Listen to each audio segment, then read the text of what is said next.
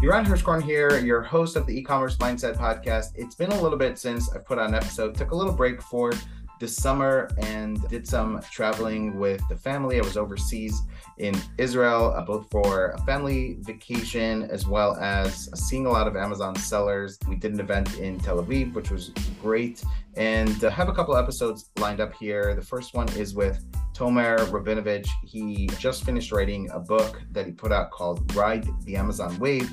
We talk about his experience in scaling his brand on Amazon. I think you'll enjoy the interview. The podcast is sponsored by Incrementum Digital. We're helping brands scale on Amazon with optimization of Amazon advertising. Things are changing all the time, and we're on top of the latest changes and optimizations.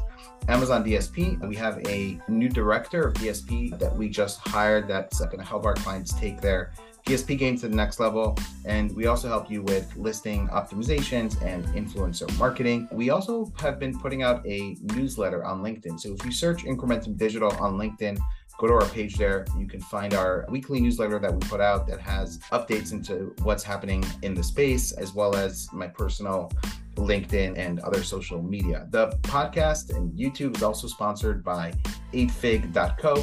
I'm an advisor at 8fig, and they help you get growth capital for your business while allowing you to visualize and use tech to also manage your supply chain. So if your business is growing, hopefully, and you need to continue to order inventory and launch new products, check out 8fig.co. Enjoy this episode with Tomer Rabinovich.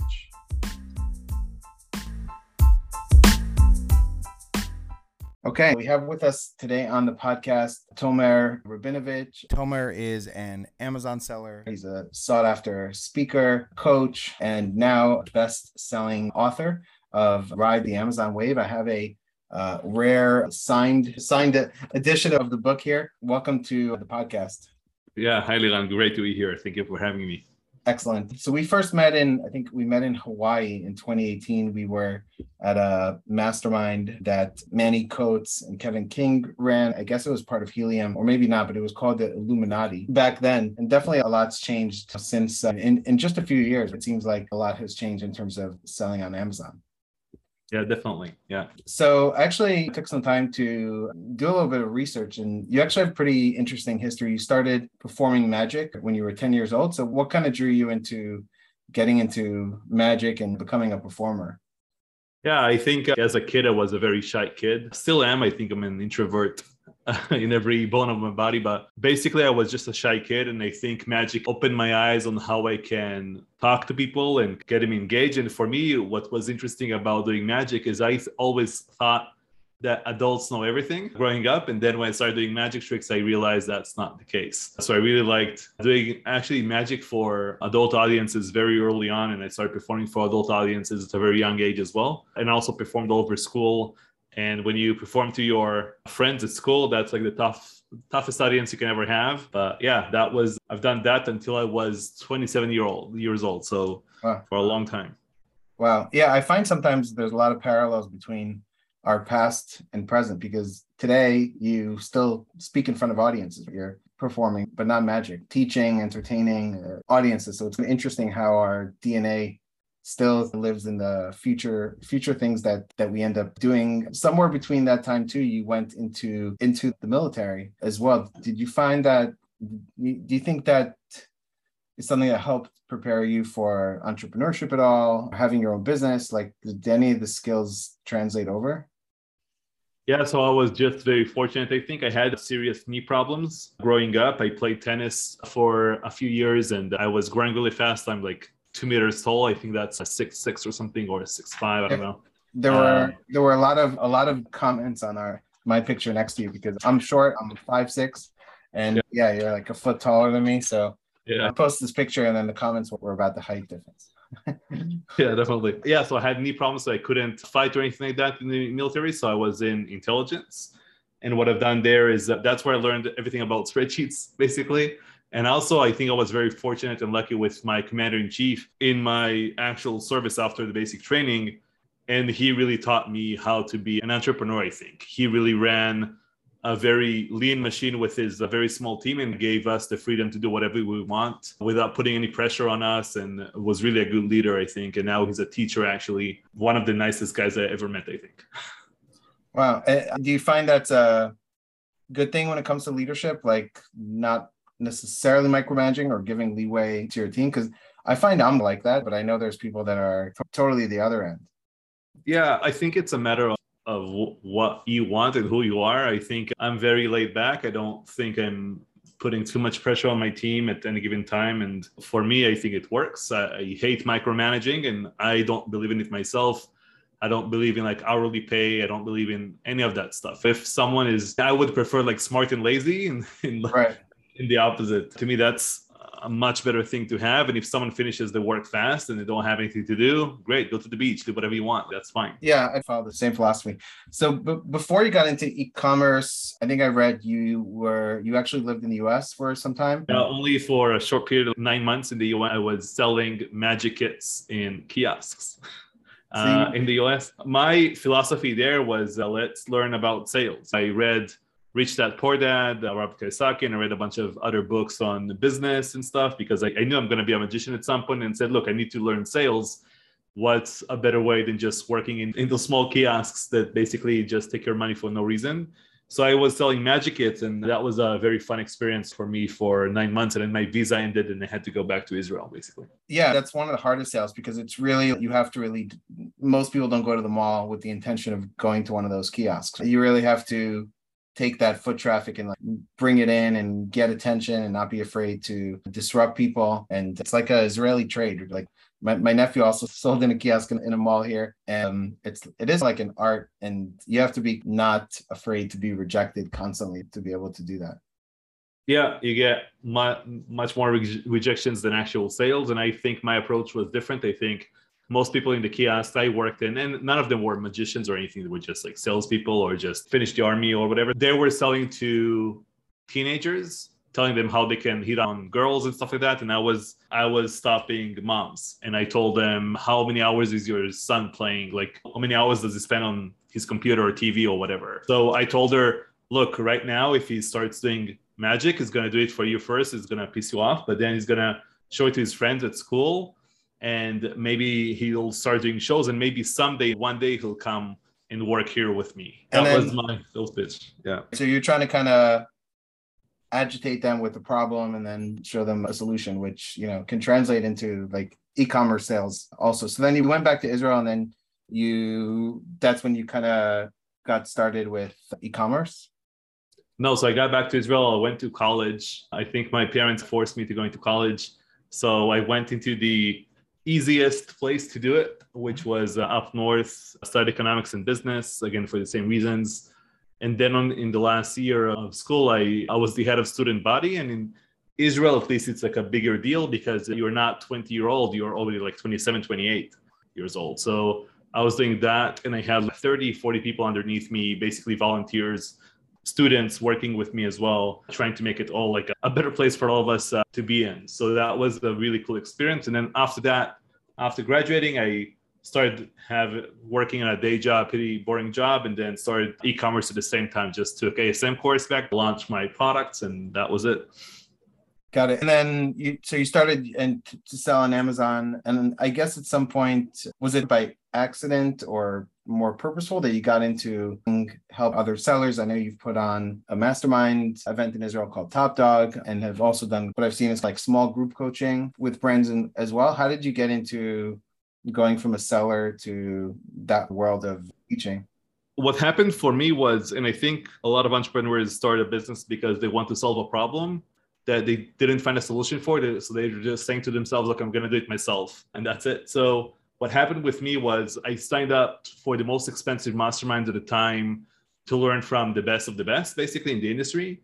And every event I went to, doesn't matter if it was a big or small event, all of them were pitching me their services on stage, off stage, and sponsors and all of that. And I was really pissed at that. And then I decided, okay, I'm just going to do my own event instead. So I started doing Top Dog. That was 2017 in Israel.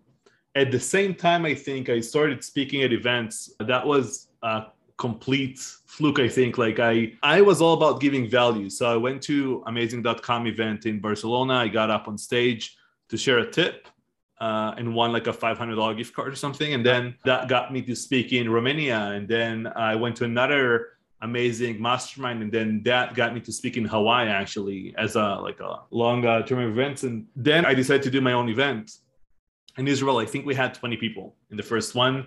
Second one, we had, I think, 40 and then 60.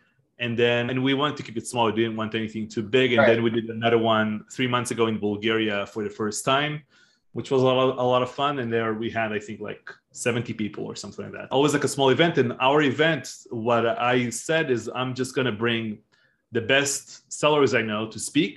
So you only have sellers speaking and then only sellers attending. So you don't have any service providers at the events or anything like that. So the event was the first thing I've done. When I spoke on stages at the same time, I didn't have anything to sell. I never talked about my event on stage. You've seen me speak multiple times. I never sell anything on or off the stage, pretty much.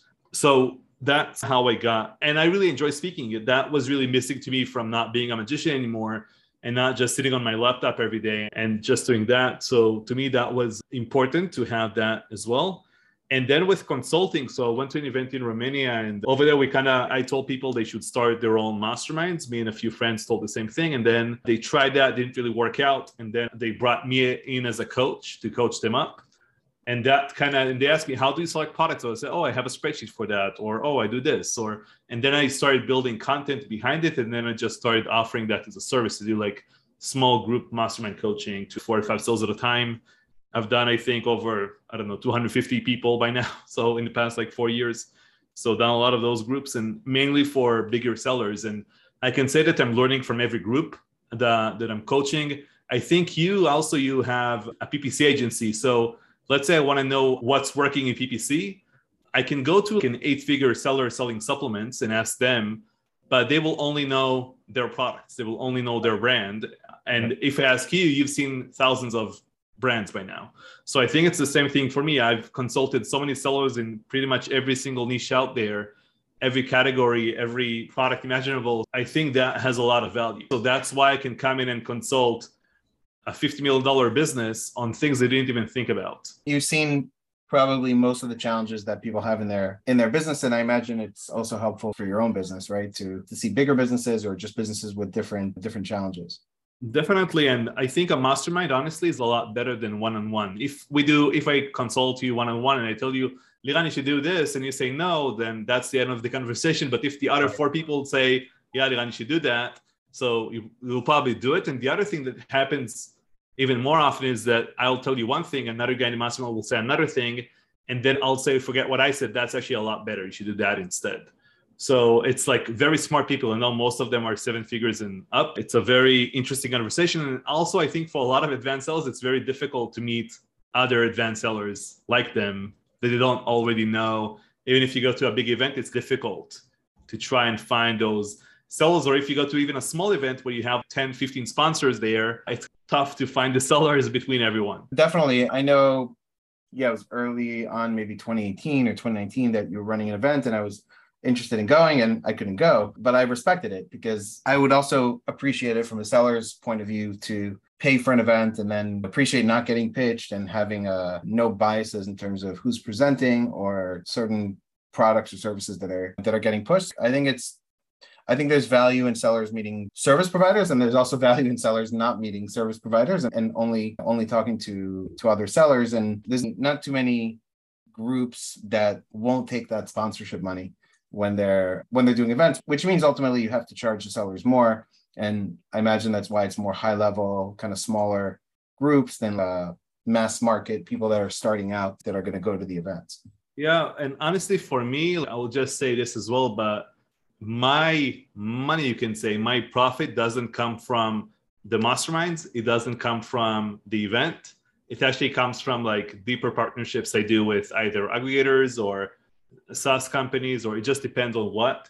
But I have equity in multiple companies. I know you do a lot of the same stuff as I do in different aspects, but that's my approach. So I think it's It just depends. Like there are a lot of events out there that are making the profit on the event. So they have to bring in a lot of sponsorships. They have to do all of that. That really takes away from the value of the event, I think. And I think in general, that's great advice, right? If you have expertise in an area, don't go for the small stuff. Try to have more. First of all, you're more aligned if you have some equity with somebody else, and you have upside potential that you don't have if you're just thinking about short-term money. In fact, I had this conversation today with a company. They're doing something pretty unique, actually. They're helping vendors with recovering money that Amazon owes them, which there's not really companies out there that are doing that. And they've recovered some really large amounts of money for some really big brands. And it came to me.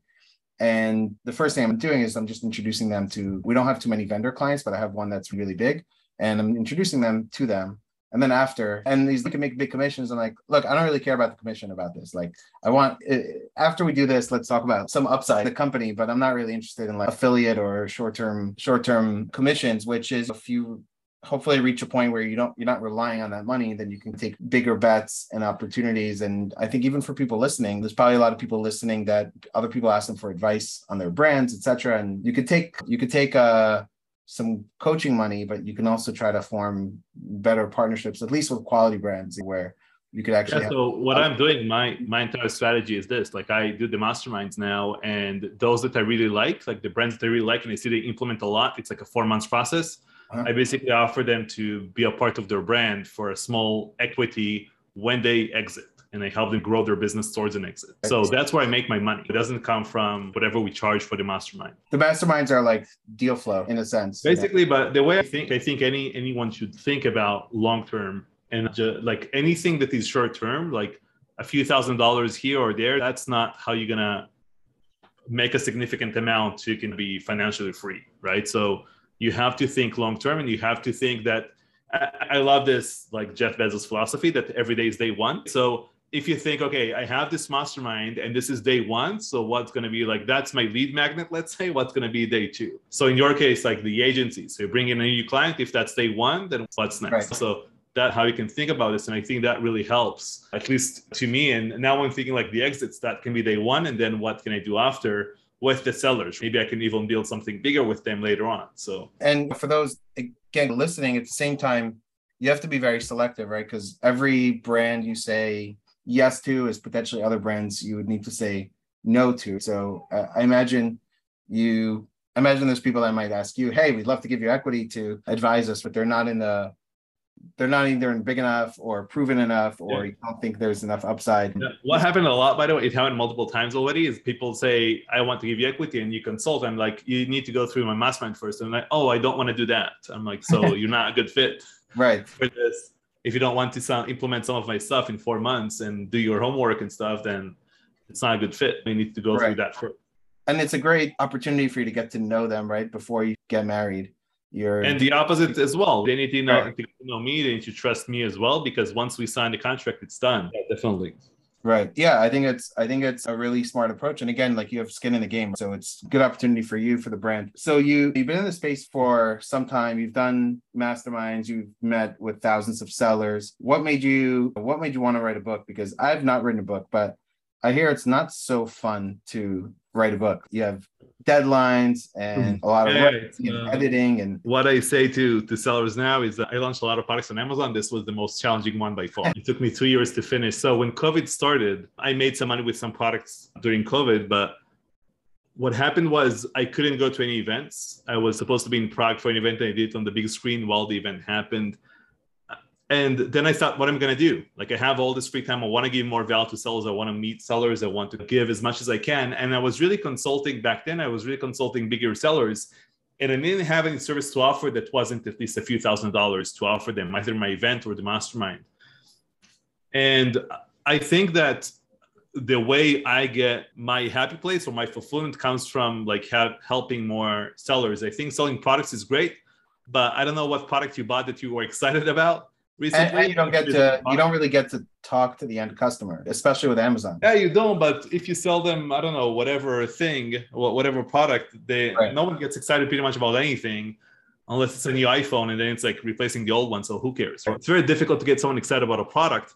But if you help someone exit, or if you help someone find that gem product to launch, or if you change someone and turn around their PPC, so it doesn't matter what it was, but it's like a whole different thing and a whole different feeling to yourself when you do that. So the book came from, and that's the first thing. The second thing I will say is that the mastermind, the new exit program I mentioned, the event, are all projects that have a start and an end.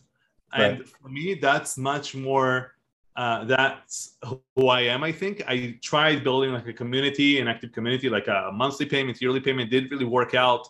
I don't think it's who I am. I think I'm much better off with like projects that begin and end at the end.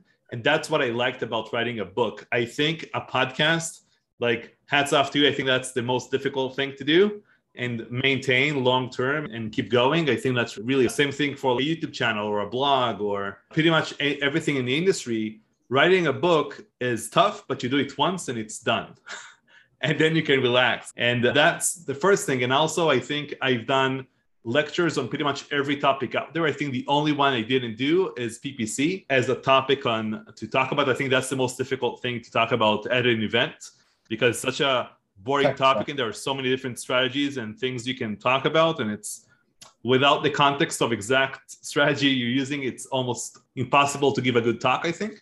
But anyway, I had all of the content ready. I had everything set up. So I said, okay, I'm going to just write a book. And it took me 2 years, took me an extra year to complete, but now it's on Amazon. So very excited. And that's pretty cool because it's something that's going to hopefully continue to live out there and your kids will one day be able to pick up. And it's pretty cool thing to leave behind that ends up staying there. None of your talks will ever be that way. A podcast is the same thing, right? This could be listened to in 60 years or 100 years. It could be my great grandchildren that they're listening to Riding the Amazon Way in 2060 or something. Yeah. And I think anyone with kids will understand that you want to leave something for them to like. That's something we don't have. We don't know what our parents did when they worked and grind, and we have no idea. We didn't have internet or social media or anything. I think it's very different now. So what did I know there's some other books on Amazon. My feeling is generally from seeing a lot of your content is that maybe I'm wrong, you could tell me, but like your superpower is operations. I don't know if that's the case, but like systems and processes is, I think. Yeah, I honestly think it's just simplifying things. I think even if we think about product selection or if you think about launching or if you think about whatever aspect of the business is just simplifying things and not overcomplicating it. Also, Top Dog, I think my entire agenda, I went to all of these events where it was all about the hack. What are the latest hacks to do? And I brought a seller who is selling in Amazon Japan. And I'm like, okay, you're going to talk about Amazon Japan. That's what you're going to talk about. And I brought in a seller who hired 100 people. I'm like, how did you do that? Just talk about that. So just talk about how you build a proper business, because the business fundamentals, like product selection, sourcing, PPC, supply chain, that's where the money is. It's not in a stupid hack. That's not where you make your money. So I was like, let's build an event for that. Let's just talk about the fundamentals, but on the highest level possible. And that's what the book is. So the book is not like how to sell on Amazon. That you have enough books about that, enough YouTube channels, courses. The book is for active Amazon sellers who already have 1 to 3 products live. And this is how they can take it to the next level. So the first half is fundamentals, like product research until launch. The third quarter of the book is about running the business, so PPC, supply chain, KPIs. And then the last quarter of the book is about systems, processes, selling your business. And also there are 2 chapters on mindset. Like the first and last chapters are on mindset and kind of different, I think, than what is mostly discussed in the industry. Why did you, I imagine that you chose to start about mindset because sometimes dealing and working on Amazon is like bashing your head into a brick wall, right? So you need to have a certain mindset in order to have success, probably on anywhere, but also specifically on Yeah, I think I just made pretty much every mistake possible. I launched the first product, got a good hit. Then I failed with multiple products and kind of took a few steps back and started over again. I went into Shopify too quickly and did a lot of mistakes there. So I went into Europe, did mistakes there. So I made pretty much every mistake in the book, I think. I made those same mistakes. I did Shopify, I failed. I went to Europe, it was too much. Yeah. So I did all of that. And that's why I started with the mindset. And I said, look, just stick with Amazon. Like the biggest sellers that I know, and a lot of the same people, Leon, I think we can agree that 99% of their sales are coming from Amazon. Like they're not. And I think the biggest seller, what I see is mostly common, is that they just take action and they keep things simple. They don't overcomplicate things. They don't try too many new things. As soon as they get a good product, they just go deep with it. They just launch more variations, different listings, whatever. They just capitalize on that product. And the biggest sellers are usually have 1, 2, 3 main products, and that's it. That's their business. It's not like a lot of beginners, I think, tend to think they have 20 products, they have 50, 100 products, whatever. It's not the case. Yeah, it's interesting. I had two interesting conversations today. One was one of my existing clients who I think they've done 6 million so far this year, very competitive space, pet supplements. And I was talking to them about Buy with Prime. And we can add it to our site. 90 something % plus of our sales are on Amazon. Like our website's kind of not that great and we don't really focus on it. They went into retail and Target, but that was a better move for them than focusing on Amazon. And another pet company as well that already has some brands on Amazon. They're launching this one new, and they launched 2 products and they're like, hey, we have 15 more ready to go. And I'm like, hold off, put energy into these products, get the sales velocity, get the reviews, and they actually have good products and branding. But yes, another guy I know that does like 80 million a year on Amazon, and it's mostly from two listings. It's pretty much exactly like you said. Most of the sales are coming from like the 80-20 rule, and you don't need. Yeah, they said the 80-20 rule. I think at Amazon it's 5.95 or 10.90 or something. Right. Yeah, definitely. So what can, somebody who's reading the book, what do you think is going to change for them? Let's say they launched 1 to 3 products, they're doing $500,000 a year on Amazon. What do they think? What do you think they come away with? Maybe that's different than how they came into reading the book. Yeah, so I honestly think, and as a former professional magician, I can say there are surprises throughout the book, small cartoons throughout the book. There are a lot of jokes in there. I just try to keep it light and playful as much as possible. And also there are QR codes spread out throughout the book to send you to the same page, which is just more content from me. It is free, and that's going to stay current as much as I can keep it current, because Amazon keeps changing all the time. And I try to write a book that is timeless, and that's very difficult to do with Amazon. But that's why I have the back end content. So what I will say is that in each chapter there is going to be at least one thought or one thing that's going to surprise them that they didn't think about before. For example, in product selection, you know how they say, so I say, this is what you already know. It's products between $15 to $60. Small, light, 2 pounds or less, whatever, reviews and so on. And I said, scratch all of that off. That's not correct. Right. And then I say, instead of looking for the easy products, look for the more difficult ones. Look for expensive, heavy, super difficult to ship, FDA required, patented, whatever. But if you have a high barrier of entry, once you launch it, you only fight once. You fight that once with sourcing it, developing it, and that's it. Once you launch it, it's game over. You won't have competitors coming in every single day. If you do find that perfect product that everyone kind of recommends to do in different courses, you will basically be racing to the bottom very quickly. Or by the time you launch it, you're going to have 15 new sellers selling the same thing.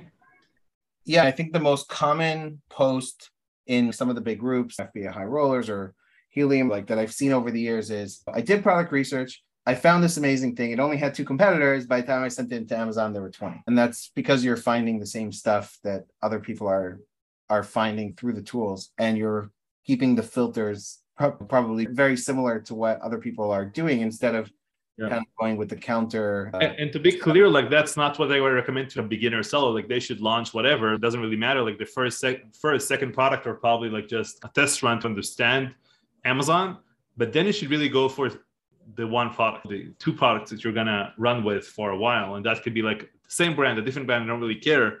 But that's the one you're really betting on. And that should be the one that will make you money. The other thing I think with bigger sellers is that the main mistake they're doing is that they're really launching the wrong products. I talked to a guy earlier today selling something about t-shirts. Okay, doesn't matter what a product is. But then he wanted to sell a very cheap t-shirt related product that is going to make him maybe another 5-10K a month. Now that's a 8-figure business. I'm like, why do you need this product? It doesn't make any sense. And I showed him a different product, and I said, this can make you up to over 100K a month. And if you compare the two, it's a bigger expense. You need to pay more, but development is probably going to be pretty much the same, maybe even if it takes you 3 more months to develop. But you need to run PPC, you have supply chain, you need to do images, you need to have video, everything is the same. but you need to select like which products you go with, because I think everything from research until launch, that's the heavy lifting in this business. If you're not launching products, it's a very easy business to run. It's they say like in stocks, or you make your money on the buy, not on the sell, right? You make your money when you buy the stock, because if you buy the stock, or if you buy the business, or if you source the product, that's really when you're making your money. Some people come to us and say, hey, can you do product research for us and find me a product? Like it doesn't really work that way. I feel like you need to learn how to do it. And I've seen the most irrational reasons why people source certain products. There was a brand that I spoke to that sold like these kind of like beach tents, and they had 100 different variations of like designs.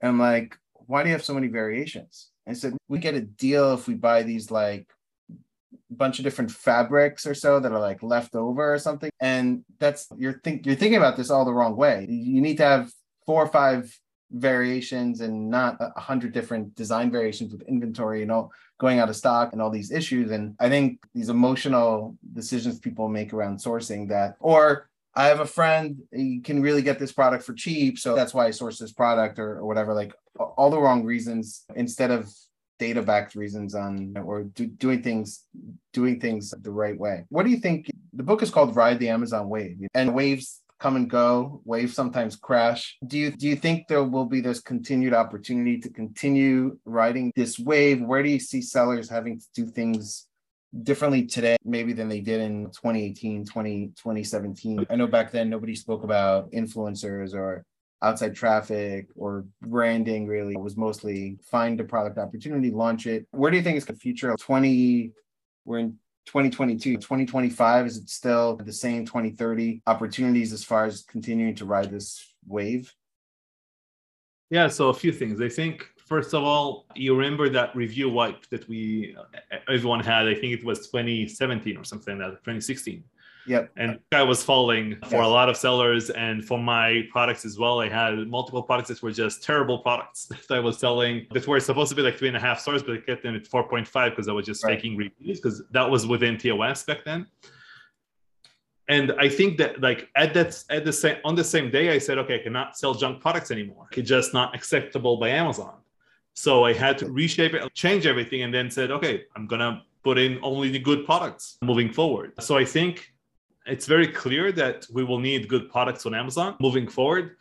Also, like, Amazon is obviously becoming more and more competitive. I know you wrote a few posts about it. Like, we're going to have products with 1 million reviews on Amazon. It doesn't make any sense. So I think that system is going to change at some point. I don't know how, but I think it is, because otherwise, if you type in a yoga mat on Amazon and you're only going to see yoga mats that are 10 years old and there is no room for newly launched products on the first page, it doesn't make a lot of sense, I think, for Amazon, like for the customer. Amazon is all about customer first. So I think it's going to be, again, like product first. Second thing I think that changed a lot is PPC. So PPC bids are crazy, right, at the moment, and they just keep going up. You get more placements, more complexity. So if we compare this to, let's say, Google ads or Facebook ads, Google ads, you cannot really do them yourself. It's crazy to think I can do Google ads myself. I don't know, 7 years ago, 10 years ago, there were a lot of Israelis that I know. That's what they did. They did Google ads for different people, and that's how they made their money, because it was simple. Now, Amazon is almost there, I think. It's almost at the point where you cannot do it yourself anymore. You either need a software or an agency or someone in-house, whatever, but you need someone to do it for you. Facebook is the same thing. You say, I have this 7-figure business, I need to run Facebook ads. It's almost doesn't make any sense to you to do it on your own. You're going to hire an agency. Amazon, because it's like, I sell on Amazon, PPC is on Amazon, I think it's difficult to think I need to outsource it. But I think it's almost come to that point where it's almost, I wouldn't say impossible, but if you're like a solopreneur and doing it all yourself, it's impossible to do PPC, I think, at that point, if you want to scale up. And I think understanding everything about PPC is difficult. I will say that the entry level is getting higher and higher. Like, people need to spend a lot more time to learn everything, a lot more money to spend. If you want to outsource PPC early on, it's only with a software to pay a few $100 for a month, and that's it. But moving forward, I think it's just more difficult for new sellers to enter, and it's not getting any easier, right? Anything that was like a big surge of sellers coming in, or a lot of people started to do it. So I think it's just going to become more and more difficult. But I think that's good for anyone listening. Like anyone listening to your podcast are obviously more advanced sellers. And I think like they're in this game now. When I started, I started to sell in 2015. People told me it's too late. And obviously now it sounds funny, but I think in 7 years from now, it's going to sound funny again. That people said now it's too late to get in to Amazon. What you mentioned about influencers and outside traffic, I think that's fine. I think that's nice. I think Amazon, what I understood about Amazon, one of my favorite questions to ask sellers, agency owners like yourself is, how do you think Amazon wants us to launch products? That was one of my favorite questions to ask. And I don't know, or they don't care, or like all those answers. I honestly think all they want us to do is to bring them traffic. If we bring them outside traffic, they'll reward us with ranking and whatever. So it's fine if you have a product or a brand that is like beauty or sports or stuff that are sexy for influencers and have, let's say, feelings behind it, then great, good for you. And if you're starting a new brand, that's probably one thing to consider because that's where the world is going or is already there. But if you're not, I used to sell refrigerator water filters for the ice in the fridge, like Samsung, Maytag.